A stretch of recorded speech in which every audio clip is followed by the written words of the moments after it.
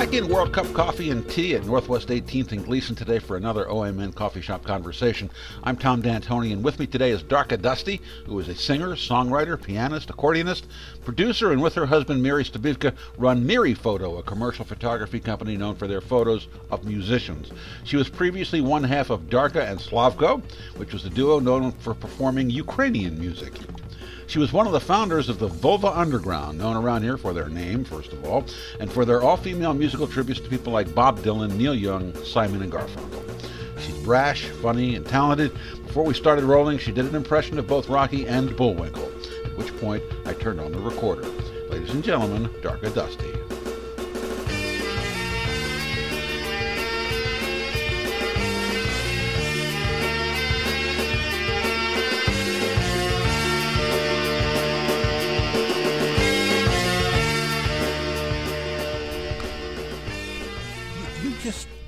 Did a Rocky and Bullwinkle routine.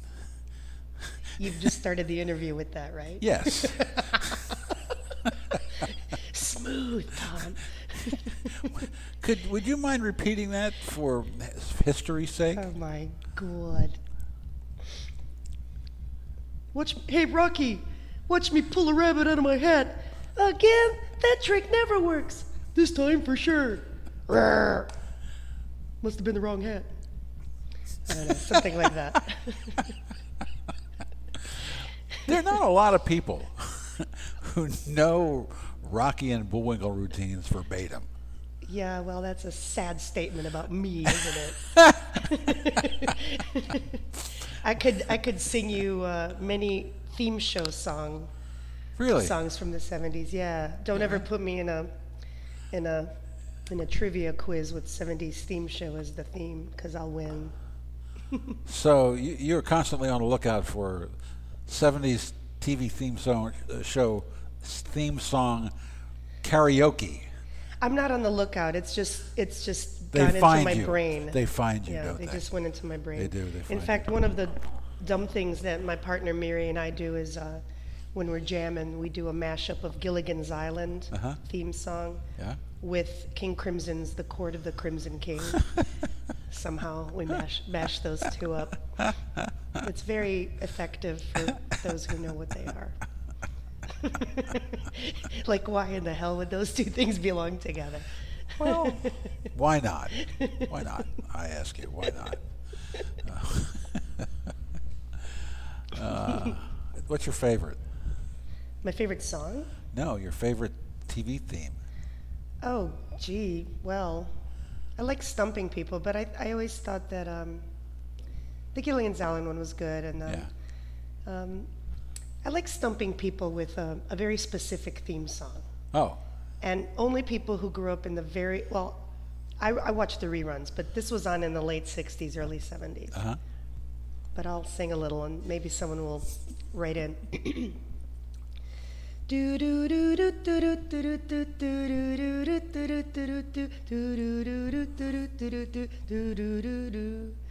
I can give you the answer, or you can keep it as a quiz. No, you have to say now.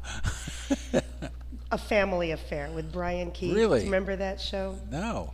Yeah, and Sebastian Cabot. Anyway, it was Sebastian Cabot. Yeah, this is really old. And then there's Well, that I know. What? My three songs. Oh, good. See, some people think it's something else. Anyway, I've just got this vast amount of useless musical information in the way of theme songs. Sebastian Cabot. And I think he was probably a pervert. Think about it. Yeah. Don't you think? Sure. They mostly were back then, weren't they? No, just Sebastian Cabot. Yeah. Yeah. God. Oh, boy. That's going to change the way I look at that show for now. Oh, good. Time for bed, children. Boy, that wasn't long before this interview degraded into something bad. Bad? Bad, you say? I don't know about that. It's like, it's you. It's your fault. I know. It's your true. fault. A little caffeine and see what happens. I know. Well, you know, when we did that thing at the Starday Tavern, you brought out the worst in me. I did? What did I say?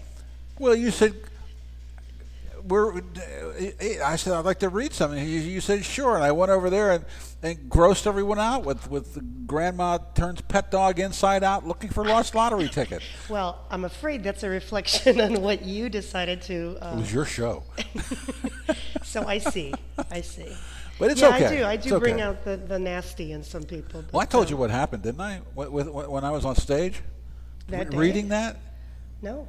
Or maybe you did. I don't recall. So I started reading because I didn't review it, and it was the first chapter of my book. And Grandma turns pet dog inside out looking for lost lottery ticket. Okay, about as gross as it gets. And I'm standing there reading it because I wanted to see if it still got laughs. So I'm reading it, and I'm hearing the laughs. It's getting laughs. I'm happy about that. But as I got further into it, the voice in the back of my head spoke to me while I was performing it, saying, I don't remember this being this fucked up. Yeah. This is a lot more fucked up than I remember. That's what happens when you let when you turn off your internal editor. Yes. You know, and you just let things flow. Because that's very difficult as a writer or musician to not stop things as they're trying to come out. I know. Well, it's okay. I mean, you know, it was published. I just had forgotten just how far I went in those days. Yeah. Well, that's really good. Are you still doing anything over there? I know I got sold. I'm not, no. He turned it more into like a pretty traditional, typical kind of bar with sports on the telly and stuff like that. I think he still does things that are more... they're just not as it's not as much of a musical place anymore. We're talking about Starday on Foster, but there's other places. Starday's still a really cool bar. There's other places right there that are cool. There's a new bar. I forgot what it's called. I think it used to be the Gemini, but now it's something else. But yeah, there's music venues over there. Yeah. Yeah, Portland's changing like crazy. You can't keep up with it. I know. It's like not as weird anymore. Yep, not as weird. I ran into Extremo the Clown the other day. Really? And he doesn't drive around in his crazy car with his little puppets yelling out the window anymore. He stopped doing it. Yeah. It was so disappointing. It's like, yeah. I want my old Portland back. Right?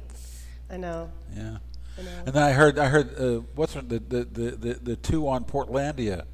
Yeah, they just did an Old Navy commercial. An Old Navy commercial. That's get the fuck out of town. That's just get out of town. They jumped the shark a long time ago, but I now know they doubled go back and go jumped home. Again.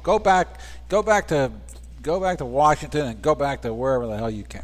I'm not happy. Too many of my friends are being evicted or whatever. Yeah. Well, it's the same exact recipe as what happened, and it's still happening in San Francisco. Yeah. It's so cool to start with that it attracts all these people who are just generally uncool and they want to be cool by association. Mm-hmm. So they move in, and then they're like, you know, they basically take up all the great apartments, and then they raise the rents, and then it becomes too much for them, and then they move to Portland and they take our houses, and then and then we have to move to Gresham. No, where are we all going to move then? I don't know. Vancouver, I guess. Vancouver, Washington? Yeah. Yeah? I heard there's a lot of empty buildings in Vancouver, BC because of the global. Oh, really? Yeah, there's a lot of global companies that would rather just sit on a building than rent it for less than what they think it's worth. So there's a lot of empty storefronts and empty apartments, places like Vancouver, British Columbia, and London. Just like these billionaire Russians and billionaires all around the world, they just buy up these apartment buildings. If they can't rent it for the $12,000 a month that they want, then they'll just leave it empty. They would prefer to do that. Yeah. It's pretty crazy. It looks like I might have to move back to Detroit, where I was born. Oh no! I'm just kidding. I'm not going to. But that's just. It just seems like that's the way it's going, because where the hell do artists go? Yeah. When they're muscled out of their own cool town like Portland or San Francisco or New York, where do they go? They got to go to places that, you know, they need the life. Like Detroit needs the life. Yeah. and they come in there and they're going to make it cool again, and there's all this like urban farming stuff going on, and housing is affordable. They don't have many supermarkets or traffic lights, but who really needs that if you have art? Do you get back there much? No, not since my mother moved to Portland a year ago. I haven't gone back very much, no. Yeah. No. Is there anything you miss about it? I miss some of the people that I grew up with. Yeah.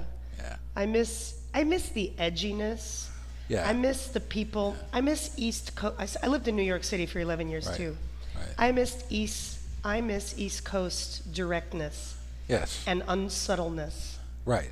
Because the passive aggressive thing in the Pacific Northwest is getting me down.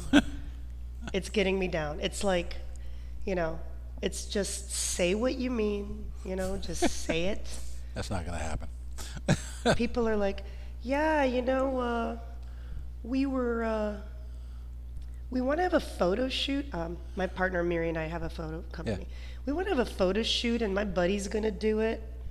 But in case he can't make it, could you do it? Like that's how it's like, yeah. Why don't we ask your third buddy first, and we'll come in fourth. I don't know. It's just this weird little sort of thing. Yeah. And this is why I rub people the wrong way. I'm pretty direct. It's like, you have schmutz on your shirt, instantly. Glad to meet you. I know.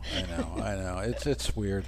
But this time of year is my worst. This is my worst. This is nightmare for me. Seasonal affective disorder disaster. Yes. Yeah, who the hell knows what's going on? Well, the thing is, though, with the light we're coming up on the solstice, and that is for me is like, okay, the worst is over. After the solstice. Yeah. Yes, because you psychologically think there's extra minutes of light every day. The day after the solstice is it's going to be just as dark. Oh, yeah. And just as dreary. Not up here. No. I'm with you. No. I feel the exact same way. I've always been that way about spring training, baseball spring training. Yeah. Every year in Baltimore, no matter if there was 3 feet of snow on the ground, on the first day of spring training, winter was over. Yeah. Doesn't matter. Didn't matter what the weather was. Exactly. It could be snowing. Yeah. Well, for me, that light thing, I mean, it's pretty bad for Miri and me because we live this strange little vampire rock and roll lifestyle. Yeah. Where we go to bed at like 4 or 5 in the morning. Wow. Yeah. And so that means we wake up, noon or 1. Geez. And then by the time we have breakfast at 2, there's all of, an hour of light. Yeah. And so the dog's just confused all the time. And, and then I go outside and I have my eyeballs open for an hour really wide. And then, right. And then if it's raining, forget it. There's just going to be days where we don't get out of our pajamas because we're just working in front of the computer. That's it. Yeah. So the body gets confused, and vitamin D barely keeps us alive and stuff like that. I've forgotten the vitamin D. Yeah, that's a good thing to take in the winter. I should get some of that stuff. Yep. When you don't have enough sun, yeah. It helps with the fighting. Yeah. Now, what does that do to creativity for you? Well, creativity, I kind of really like being up in the middle of the night, to be honest. It feels like me and some I don't know, it just feels like I'm the only one awake. And there's a peacefulness about being up at 3, 4 in the morning. It just feels like there's less psychic noise in the air. Even though I'm still doing the same thing as anybody else doing it at 2 in the afternoon, if you're working in front of a computer, that is. But it does screw things up for when you want to have a photo session, or like when a client wants to have a photo session or a rehearsal early in the day. Yeah. That's really a problem. Yeah. Someone's like, yeah, I want to do a big photo shoot. I can meet you tomorrow at 9 o'clock. Let's talk about it. I'm like, well, this is just not going to happen. So it puts us out of the running for morning stuff. And anybody who knows us well knows not to try to even have breakfast with us. This is why when you were saying I can do 12:30 or 2 o'clock, and I'm like, is that the latest you got? Because I rolled out of bed to come to see you today. So what do you say to a band who says, hey, I know a nice brick wall that we could stand in front of for. I know. But, yeah, let's get some train tracks in there, and you'll be all set. The brick wall and train tracks band shoot. Yeah. Well, at this point, I want to do a photo shoot that's the most cliche band photo shoot ever. Brick wall, graffiti, train tracks, solemn and hard, snarky expressions. Someone smoking a cigarette, of course. Yeah, just like I don't give a fuck kind of facial expression. That's the way. Thousands and thousands. Yes. The dandies on the cover of Oregon Music News. I had nothing to do with that. Well, Zia is a really lovely friend, and I love her, and we've done some photography for those guys. But I've seen thousands upon thousands of band photos where no one's smiling. Well, because you just got to be cool. How can you be cool when you're smiling? Oh, smile for Christ's sake. That's what I sometimes think. Yeah. It's really hard to get a smile from people if they want to be sullen. Hardcore. Yeah. Sullen. It's really hard. But you know what? We don't really try to make people go in that direction if they don't want. But we do get playful with them, and sometimes they'll, turn it up a little bit. Yeah. Note to musicians. Smile once in a fucking while. No, here's a better note. I would like to actually go on record with this particular note. Okay. When you are performing live, and if you hire a photographer to photograph you, for example, even if you don't, it helps when you make expressions and kind of go a little out of your way to mug for the camera or even just to mug for the audience. It's a better show. I see too many static performers out there just glued to the mic. And that little bit of it's safety. It's safety, but it's a little bit like too cool for school. I can't move out of this 2-foot zone. Right. And it's just not that interesting in photographs. So I'm strictly speaking from a photography point of view because as a performer also, I perform also as well as photography. I glue myself to that microphone, and then I realize, like during a solo or something, I'll try to move around a little or make more facial expressions. But believe me, if you're making an effort, the photographer notices. Yeah. And if you're like part of a group and you're like really giving it, that's where the camera wants to go. It just wants to follow the action. So if there's no action and you're kind of static in front of the mic, then the first 5 minutes the photographer's there, his job is done, and there's really not much more he can do other than take the same picture 100 times over. Again. Yeah, right. So there's, I just think we're trying to push the creative envelope and just do weirder stuff and more interesting stuff because I get tired of seeing the same photograph over and over again. So we try really hard to do something different. What is the politically correct way of saying, how about giving us a smile? There is politically correct. I mean, there's nothing. I don't know. Just like give it to me. I don't know. Just like lighten up. Yeah. Actually, we do try to make people laugh because fake smiling is worse than no smiling. So I'm usually making jokey remarks or, or with children you can make fart noises and they laugh, but with Very adults true. it's not so Very easy. True. Well, I don't know about that. I'm not so sure about that. Some children. Yeah. No. I mean adults. Yeah. I think adults also laugh at fart jokes. Adults always laugh at fart jokes. What are you talking about? No, I mean like sound effects. Like. Yes, that's of course they're gonna. Did that make anyone laugh? I don't know. I that was actually a real fart. That was not even. I literally just farted, right here. I'm throwing away the headset when we're done here. Well, the fart didn't come anywhere near the headset. Okay. Okay, so you have brought with you a compact disc. Yeah, it's a device that they used to use in the 90s. I remember that. It was supposedly going to last forever. That was the PR, and we were never going to buy that album again once we bought it on CD. Yeah. Matter of fact, let's just buy CDs of all the LPs we have. Yeah, and let's throw away the LPs then buy them again. Right. At Millennium Music or wherever. Yeah. So that's a 2-point font that you're looking at. You'll never be able to read it. I can read it. I've had eye surgery. I can read it. Oh, really? So what are these things on here? I just put this little CD together because there had been too many times at gigs where people were like, do you have any CDs? And all I have is old stuff. So I wanted to put together at least some of the latest recordings that I've made. So there's some studio recordings in there. There's also live recordings, and there's also demos. Like I did some vocal demos just for people before gigs, you know, because I like to do 3-4-part harmony stuff. And, you know, if I'm going to get background singers, then I usually like to be pretty specific about the harmonies that I want them to sing. So I literally put 2 of those things on there, like my little 3-part harmony demos. So it's just barely any guitar and then me 3 times over. I just love overdubbing. I've had a studio fetish since I was 14, 15 when I got my first Fostex multi-track recorder, 4-track recorder. And, you know, it was just so much fun. Yeah. Just because I was always a harmonizer, like ever since I was a kid. So the minute I got that machine, man, I was just doing these, everything had 3-part harmonies, everything. So there'd be 1 track of keyboard backup and then 3-part harmonies. And then I would bounce them and then add more stuff. And then and then, you know, of course the fidelity would end up being horrible after you bounce it 7 times. Right. But then I got, you know, the Tascam. And then eventually my ex-partner and I owned a studio.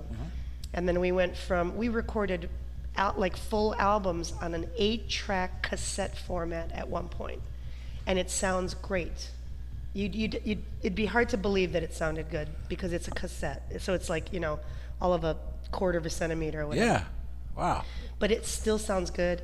And then we moved up to a 2-inch analog Otari, you know, reel to reel. And then eventually we broke up and he went digital as he promised never to do, but he did. But that's okay. Yeah. So did someone teach you harmony? No. I mean, that is, I think it's kind of an osmosis thing if you grew up in a musical family the way I did. Because there was music constantly going in my family. So besides being on the stereo all the time, we would, you know, classical records or Ukrainian records because my parents were born in Ukraine, or just, you know, gypsy music or whatever, Jesus Christ Superstar, or you never know. I mean, like, my sister and brother were 8 and 9 years older than I, so they turned me on to things like, you know, Queen and Night at the Opera. So I had those kind of records going when I was a really little kid, and you know, Heart, you know. So between my sister and my mom and I, we would sing 3-part harmony songs, and I was in choirs from the age of 5. So instantly, as a child going to school, I was in choirs. So nobody taught you these with notation? I did learn notation because I also took 10 years of piano. Yeah. Okay. Yeah. Okay. But I didn't learn how to read music very well because my ear was so strong. It was so strong that I could actually fool my piano teacher into thinking that I was looking and reading the notes, but really what I was doing is copying the way she just played it 5 minutes before. So I would learn classical pieces by ear by watching her and by just kind of barely looking at the notes, and I knew where C was and Every Good Boy Does Fine and just basic stuff. And if I sit there for a while, I can read it, but I cannot sight read for the life of me. I could do charts really well, but I can't sight read classical music the way I should after 10 years of classical music training. I can't. And my ear was just too powerful. So is there something on here we could demonstrate this harmony? Yeah, actually, let me tell you a good song for that. It would probably be, I think, one of 2. The first song is called Batwing, and I put 3-part harmonies in that. That's a really cool one. And that's an original, and that's I wrote the music and lyrics, but my partner Miri wrote the original chords when he got a new mandolin. I think that would be a really good one. I mean, there's other ones that I have in here, like a demo. I put a very nice little demo together of a Ukrainian traditional song called The Willow Board. And this is a very powerful style of singing. It's kind of like mountain voice, or sometimes they call it primitive voice. So I'm using a very big part of my vocals in here. So that's a really cool one. You want to do that one? You know, if you want something really different, that's cool. Yeah, okay. Batwing is an original. Well, let's just listen to Batwing. That's cool.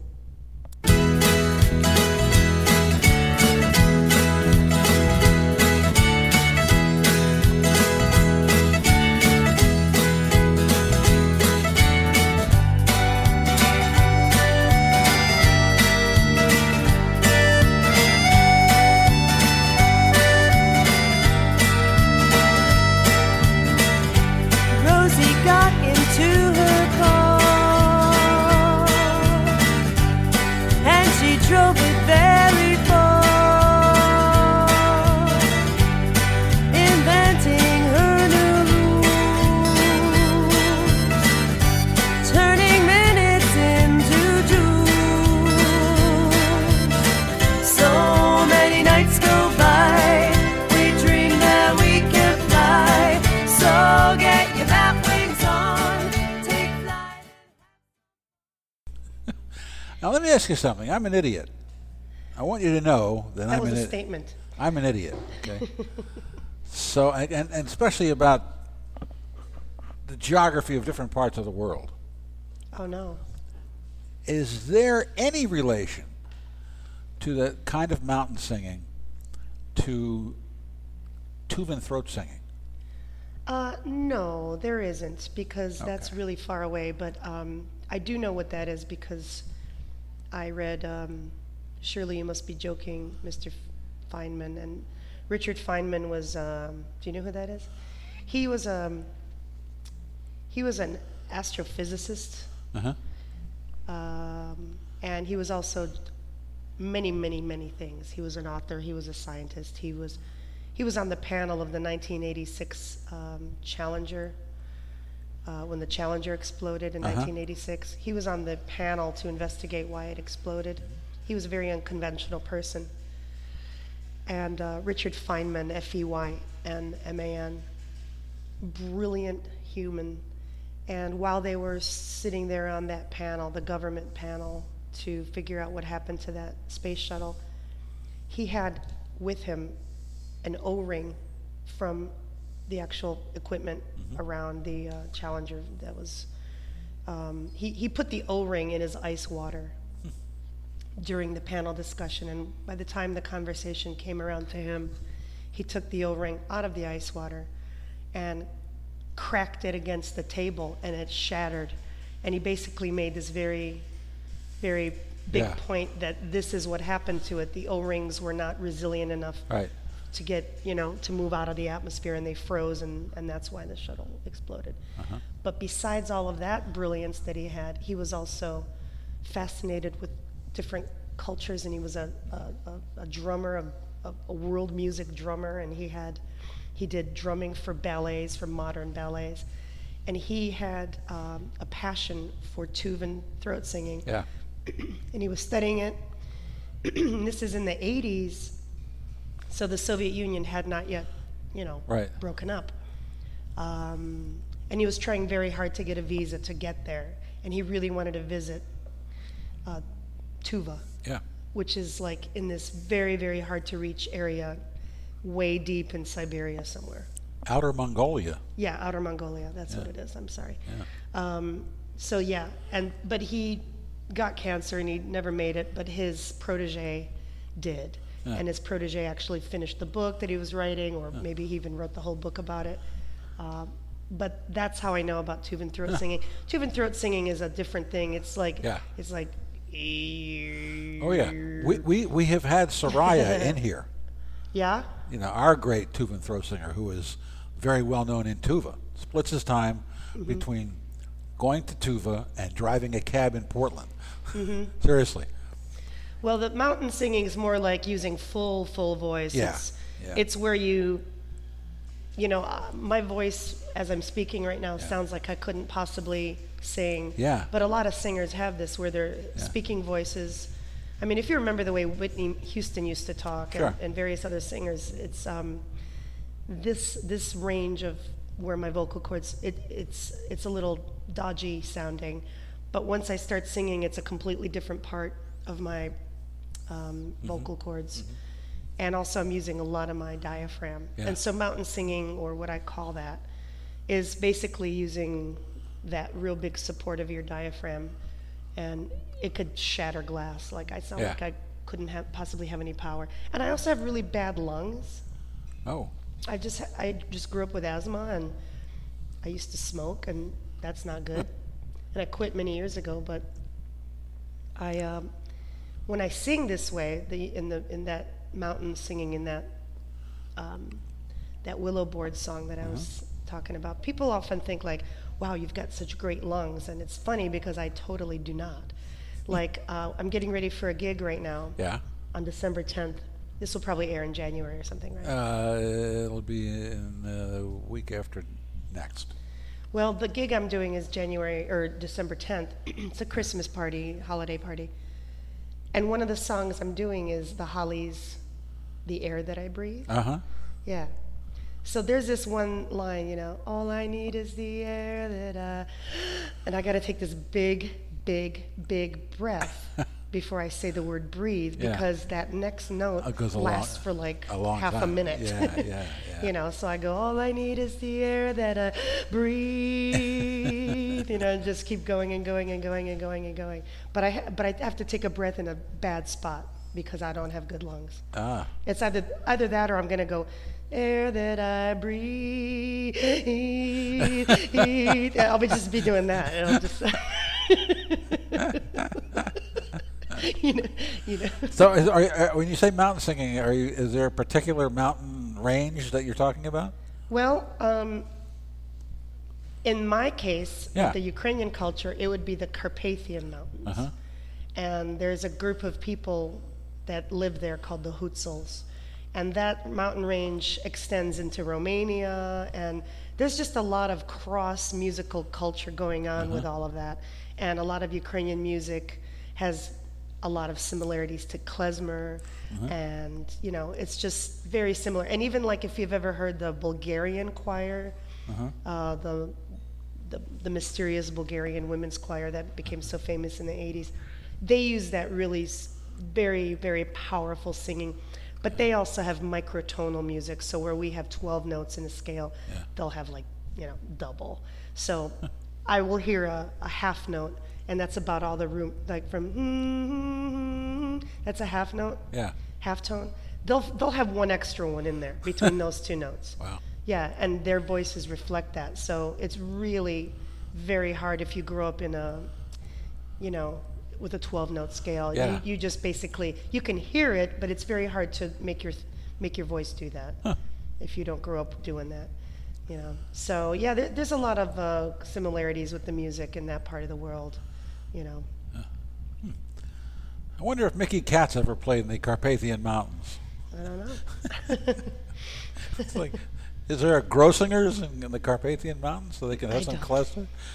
Is this a little too obscure? Am I getting too obscure here? For me, yeah. Do you see the question marks over my head? Yeah, I did. Yeah. I did. Yeah. Well, I'm just going to look over here and pretend I didn't Mickey Katz was a very famous Jewish klezmer comedian singer. Oh, right. Band leader. Okay. Yeah. So probably upstate New York, Borscht Belt. Very, kind of like, very, very, very, very funny. Yeah. Very funny. Anyway. From the Catskills to the Carpathians. Something like that. Yeah. Sure. I could just see. I've been to Mohonk Resort. I know what you're talking about. I can just see Henny Youngman in the Carpathian Mountains in full costume.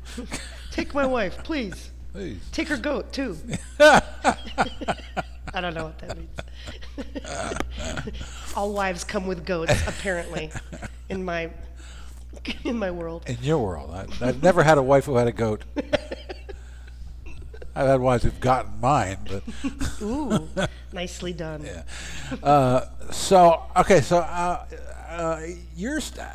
What percentage of your creative life is still involved with Ukrainian music? Now, 10%. Yeah, we just throw them in when we do gigs occasionally. because people love them so much. Yeah. Do you miss it? I miss recording regularly with my partner. That was really great. We did many albums. Yeah. So that was always a big deal. And we probably recorded, the effort that we put into our recording was greater than the amount of live shows we did. We would perform occasionally and big performances, but not like where we would just do this slog of every weekend kind of stuff. We would do like special appearances a handful of times a year where we would get paid a lot of money. But basically, we just kept it to a trickle to keep it special. Yeah. And I think that's kind of the hard part if you, in this town especially, if you want to make a living in this town, if you oversaturate yourself and you want to still keep doing music right here in Portland, you know, you can't play for free all the time and then want your same peeps to come out and when you have a $20 gig. You know, it's really, it's like a tricky situation, I think. So I think that it means you either have to play less often, and especially if you have people that you really rely on to keep coming to your gigs, you know, you want to keep reinventing yourself. So we didn't do that. We didn't do a slog or, you know, like these long tours where you're just out there for like weeks and weeks on end. We just did special appearances, made them really special, put big bands around together for these things. But we never had we had a band for one period of our musical career, my ex and I. We were called Darka and Slavka.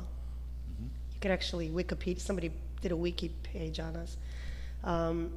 But we went to Ukraine in 1989 for the first non-Soviet Ukrainian music festival. And we came with that band, and boy, were we like, we really stuck out. We really seemed like America. I always felt different growing up, like there was this Ukrainian part of me. Even though I was born in Detroit, there was this Ukrainian part of me. So with my American friends, I always felt like I had this extra layer of something special that they didn't have. But then when we came to Ukraine for the first time, I really felt like an American. Yeah. I just felt so radically different than everybody else. But that was we went there with a band, and that was really special. You said it was big? How many pieces did you have? Well, no, I mean it was just a 5-person band. Because you know we couldn't afford to bring more than that. Yeah. It's going from New York to western part of Ukraine. You know. If somebody gave you a gig tomorrow and they said you can have unlimited pieces in your band, what would you have? Oh, I would have a jazz big band. Yeah. I have always wanted to sing with a gigantic jazz big band. I have a very big jazz side to me. There's a couple songs in there. There's couple live recordings from a show. I love singing jazz, and I don't do it too often in this town because I would have to really make a. Look, my persona musically is already confusing enough. Yeah. You know, like people see me doing some country gigs, Dolly Parton Hoot Night. Then they'll see me doing Billie Holiday. Yeah. Then they'll see me doing my own show with Darka Dusty and the Borscht Beatniks. Yeah. It's like, what the hell is this ridiculous woman? You know, and so then if I throw jazz in there, it'll be so completely confusing. I really honestly have stopped caring about that because that's who I am. I really love dipping my toes into all these different genres. And I've even, when I have my little bio thing that I, give people for whatever gigs, I came up with this term genre hopping because that's what I end up doing all the time. I mean, for this holiday show, I put this band together. We're doing like a bunch of reggae and, other rock stuff. And we're involved, this is a cannabis, related event. There's a lot of cannabis stuff going on in this town. So this is like this huge party being thrown by a women led cannabis organization where basically there's just a whole bunch of entrepreneurial women in this town running these cannabis businesses, and they're throwing this epic party. Wow. Yeah, at the Refuge on the 10th. But that's open to the public? It is. It's just kind of pricey. It's like a $40 ticket or something. Wow. Yeah. But it's like a membership into the organization as well. And there's going to be these VIP gift bags, and you're just going to town with this thing. Gift bags? Yeah, gift bags. Wow. Like special damn gift bags, yeah. Jeez. Yeah, so it's crazy fun. And anyway, so we're putting together like a bunch of reggae songs. In fact, We're doing a ska version of Santa Claus is Coming to Town. It's like, you better watch out. You know, it's just, yeah, we're just giving it all kinds of. So I don't even know what to say. The only genre. You know, there is precedent for that. Oh sure, yeah. I have an album by one of the originators from Jamaica. It was, I guess it's from the 50s, I guess, and it's kind of, it's even pre-ska, you know. And I didn't really realize what the tune was because I'm stupid, right? And I played it on the radio, and it was cool. It was nice to listen to. And somebody called me up and says, "Do you know that was from The Sound of Music?" What was it? The goat song. Oh. High on a hill of the lonely goat herd, lay-oo, lay-oo, lay-oo. Loud was the voice of the lonely goat herd, lay-oo, lay-oo. Well, I didn't know it. It's okay. Not a '70s theme show, but I know that. No, I know that. No. I am neither gay nor a woman, so I don't know show tunes. Oh, that was a movie. That doesn't quite. Yeah, it does. Make it, It does. It does. And you don't have to be. You could be very macho and love show tunes. Believe me. I am. I'm neither gay nor a woman either. Wait a minute. So anyway, the guy calls me up. You know, after you know that was really? Oh my God! So turns out there were several. You can reggaify just about anything. It's fun. There was a guy named Edmundo Rose, and he had a big Latin band in the 50s. Remember lounge music? Remember when that had its little time of coming back, Esquivel and all that stuff? Brian Denny too, right? And Martin Denny. Martin Denny. Yeah. Okay. So Edmundo Rose is in that category, and I got. I was given the collection of a friend of mine's, Uncle Elkie, which included tons and tons of lounge, mint original lounge LPs, and it was several Edmundo Rose, and he could make a Latin tune out of anything. He had "Bess You Is My Woman Now," cha-cha-cha. He had "Old Man River" as a merengue. That's great. And he did a whole album of The Sound of Music with Latin beats. I want to hear it. I'm going to look it up. That sounds great. I know that whole soundtrack very well. Yeah. Apparently. Don't get me started. Then there's Wizard of Oz. No, again, these are all because I watched them on TV. Yeah. That's why I know them. I do not know. I'm not like Broadway oriented or anything. Do you know all the words to Grease? I know a lot of them. Yeah, sure. Almost all women do. You know that, right? Well. No, it's true. You know.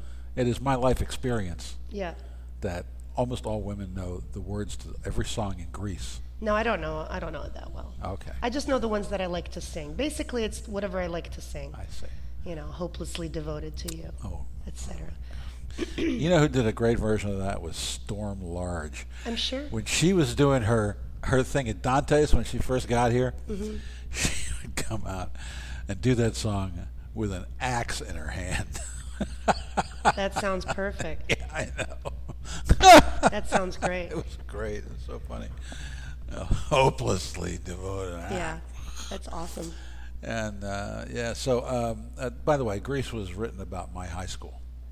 Wow. Yes. Really? Yes. That's awesome. Yes, indeed.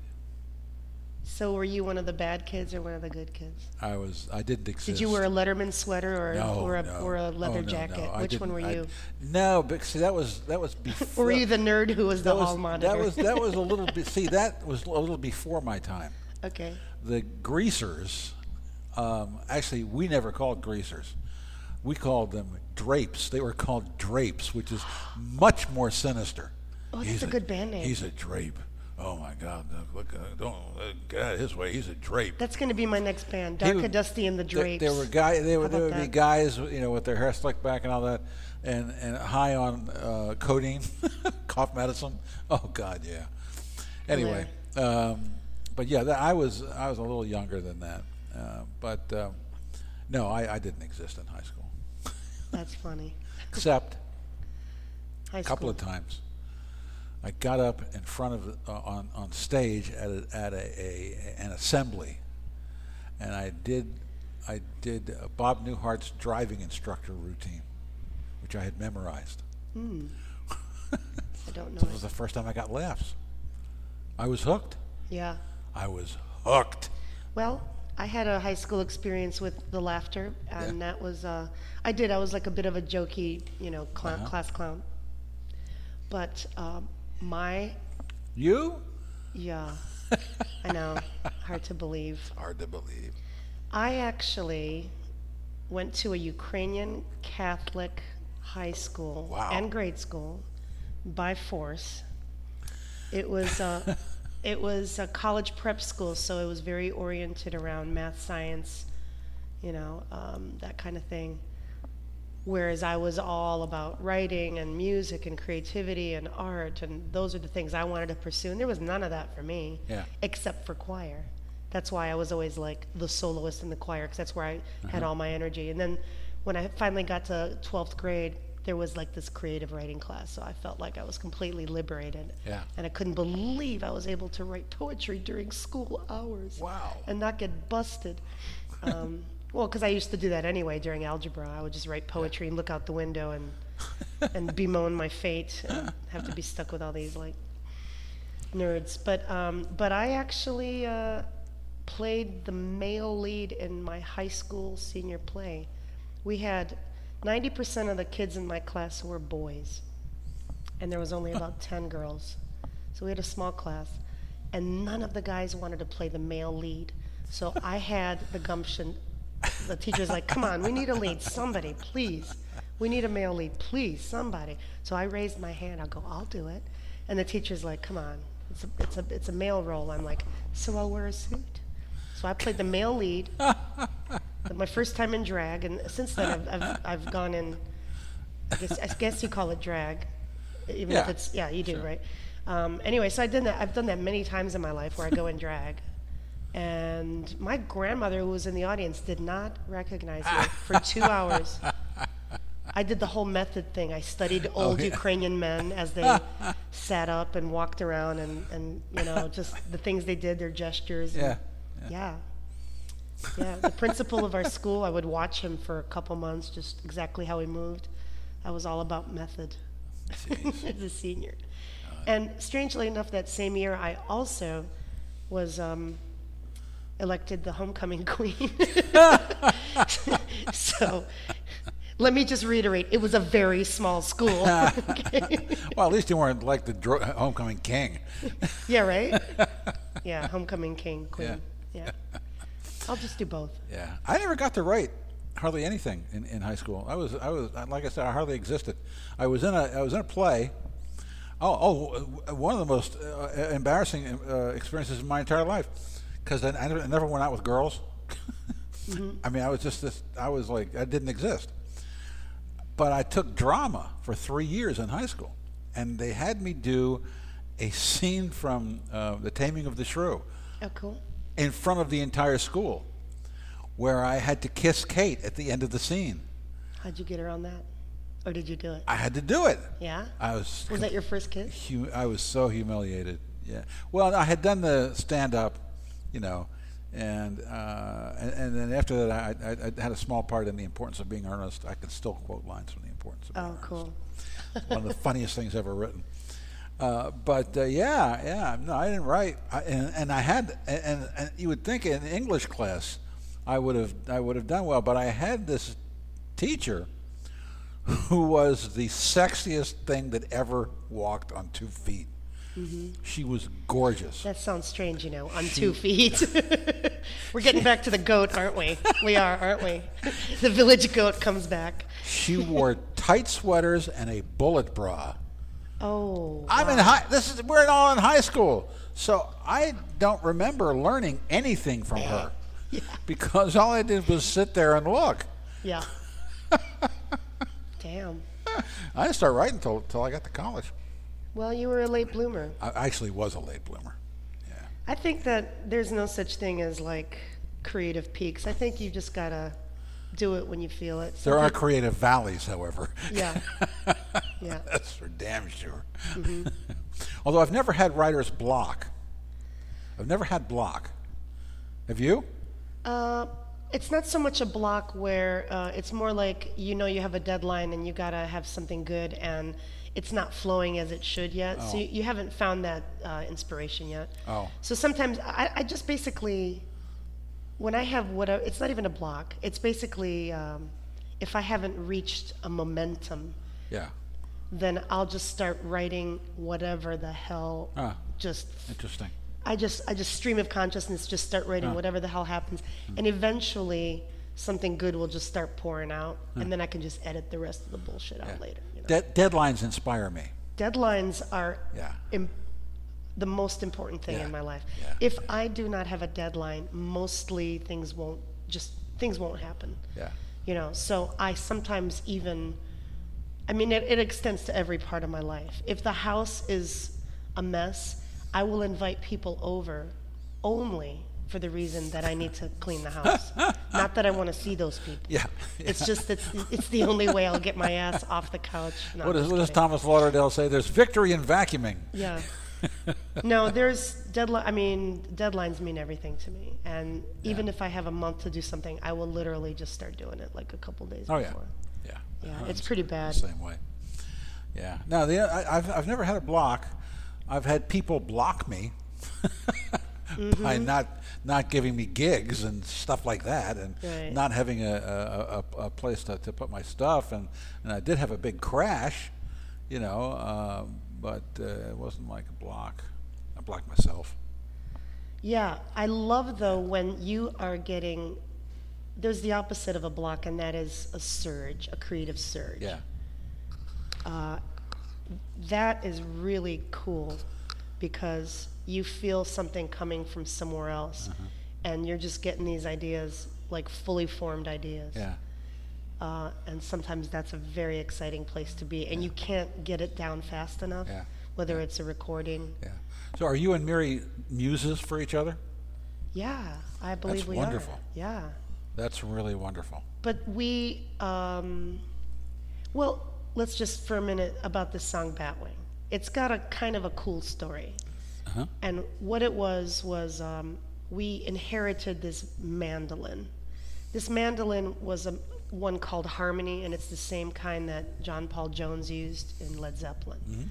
So it's got a very specific shape, and it's got this batwing cutout on the headstock and on the pickguard. Okay, so it looks like a batwing, right? So Miri got this mandolin, and we were in Mosier around a bonfire, and he started playing these cool chords. And they were so cool that I immediately got inspired, and I'm like, okay, you need to give this a name because I want to write something around this. This is too cool to pass up. Yeah. So he goes, well, let's just call it Batwing because of that batwing cutout on the mandolin, right? Yeah. So then the next day it was pouring rain, and you just couldn't even sit around a fire. So we were staying at a friend's yurt. And so, there's only one yurt, so there's 4 people in there, and you can't really get into your own space when everybody's talking. So I went into the car, and I sat there, and I just listened to whatever recording I made of those chords. And I started with these lines, a friend of ours, Rose. Do you remember Rose Allen? Rose Allen? Yeah, of course I do. This is the first line of the song is about Rose Allen. Really? Do you remember when she dropped out of society and started driving around the country to blues festivals? I do. Well, the first line is about Rose. Rosie got into a car. She drove it very far, inventing her new rules, turning minutes into jewels. So many nights go by, we dream that we can fly, so get your bat wings on and have some fun or something like that.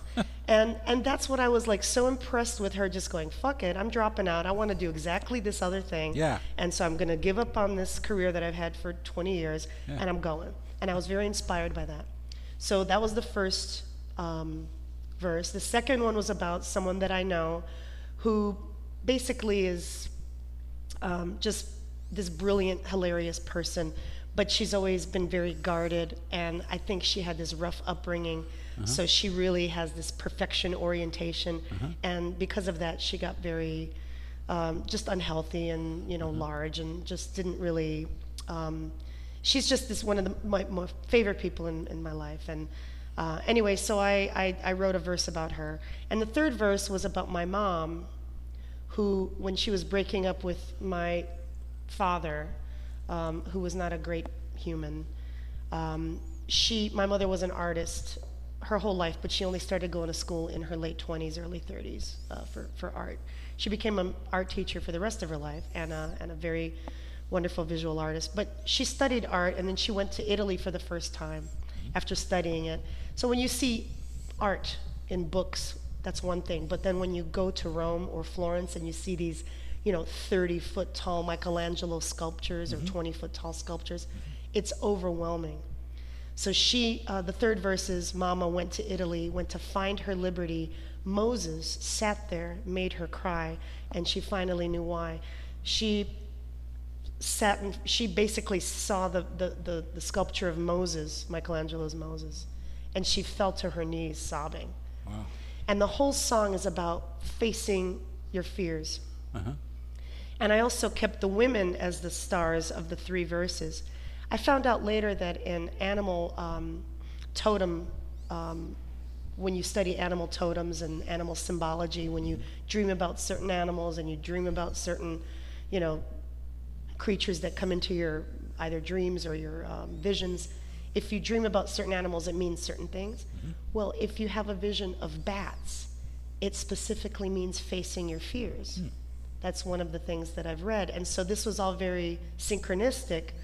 When Miri came up with that name Batwing, there was no intention of making it about facing your fears, but then it totally became that through some sort of weird synchronicity or whatever you want to call it. And oddly enough, the next time we were at the same yurt, we saw a bat in the middle of the day. Oh, wow. At like 12 noon, at high noon. Bats don't usually come out that day. No. And Miri took a picture of it with his camera up into the sun, so you can see all the little bones of the bat, around the webbing. The webbing. So we just had this like very strong bat symbology happen to us, and that's kind of what the song ended up being, like this kind of girl power song, and about facing your fears, and it's just, it's a very happy song, but it's really about not letting anything stop you from what you want to do, because women are the first to hold themselves down. I mean, society certainly does, and certain things in our culture keep women down, but women do it to themselves as much. And if I'm convinced that if women and minorities decided to band together for this next election, we could absolutely drive out the conservative element out of our government. If all African Americans, all immigrants, all women, and anybody of any minority, and young people, if we all decided to vote, we can get rid of this white male, 1% power structure. We absolutely could. So it's about facing that to me. It's about really anything. Don't let anybody tell you can't do anything. And I'm still glad that I believe this at my age. I'm still glad that I have this because I've lived it. It's like when I really, really put my mind to something, I'm a freight train. There's pretty much nothing that'll stop me, especially if you tell me that I cannot do it. You want me to do something, tell me I can't. That's my philosophy. Making a note of that. Yeah, you're never going to be able to do this, Dorca. Really? All right. Okay. Well, let's see. Why don't we go out on a song? Okay. What would you like us to go out on? Oh, hell, that's so hard. So when do you think this is going to air? Before Christmas? Let's see. Next week is Lynn Darrick, and then you. Week after. So before Christmas? Yeah. Let's definitely go with Oh Holy Child. Okay. Oh Holy Child is a very, very obscure Christmas carol, and the writers are listed there. You have the liner notes now. But it was first recorded by my very favorite singer, Dusty Springfield. Oh. And it was extremely, it just wasn't popular at all. Yeah. And we recorded it in 2012 after the Sandy Hook shooting. Yeah.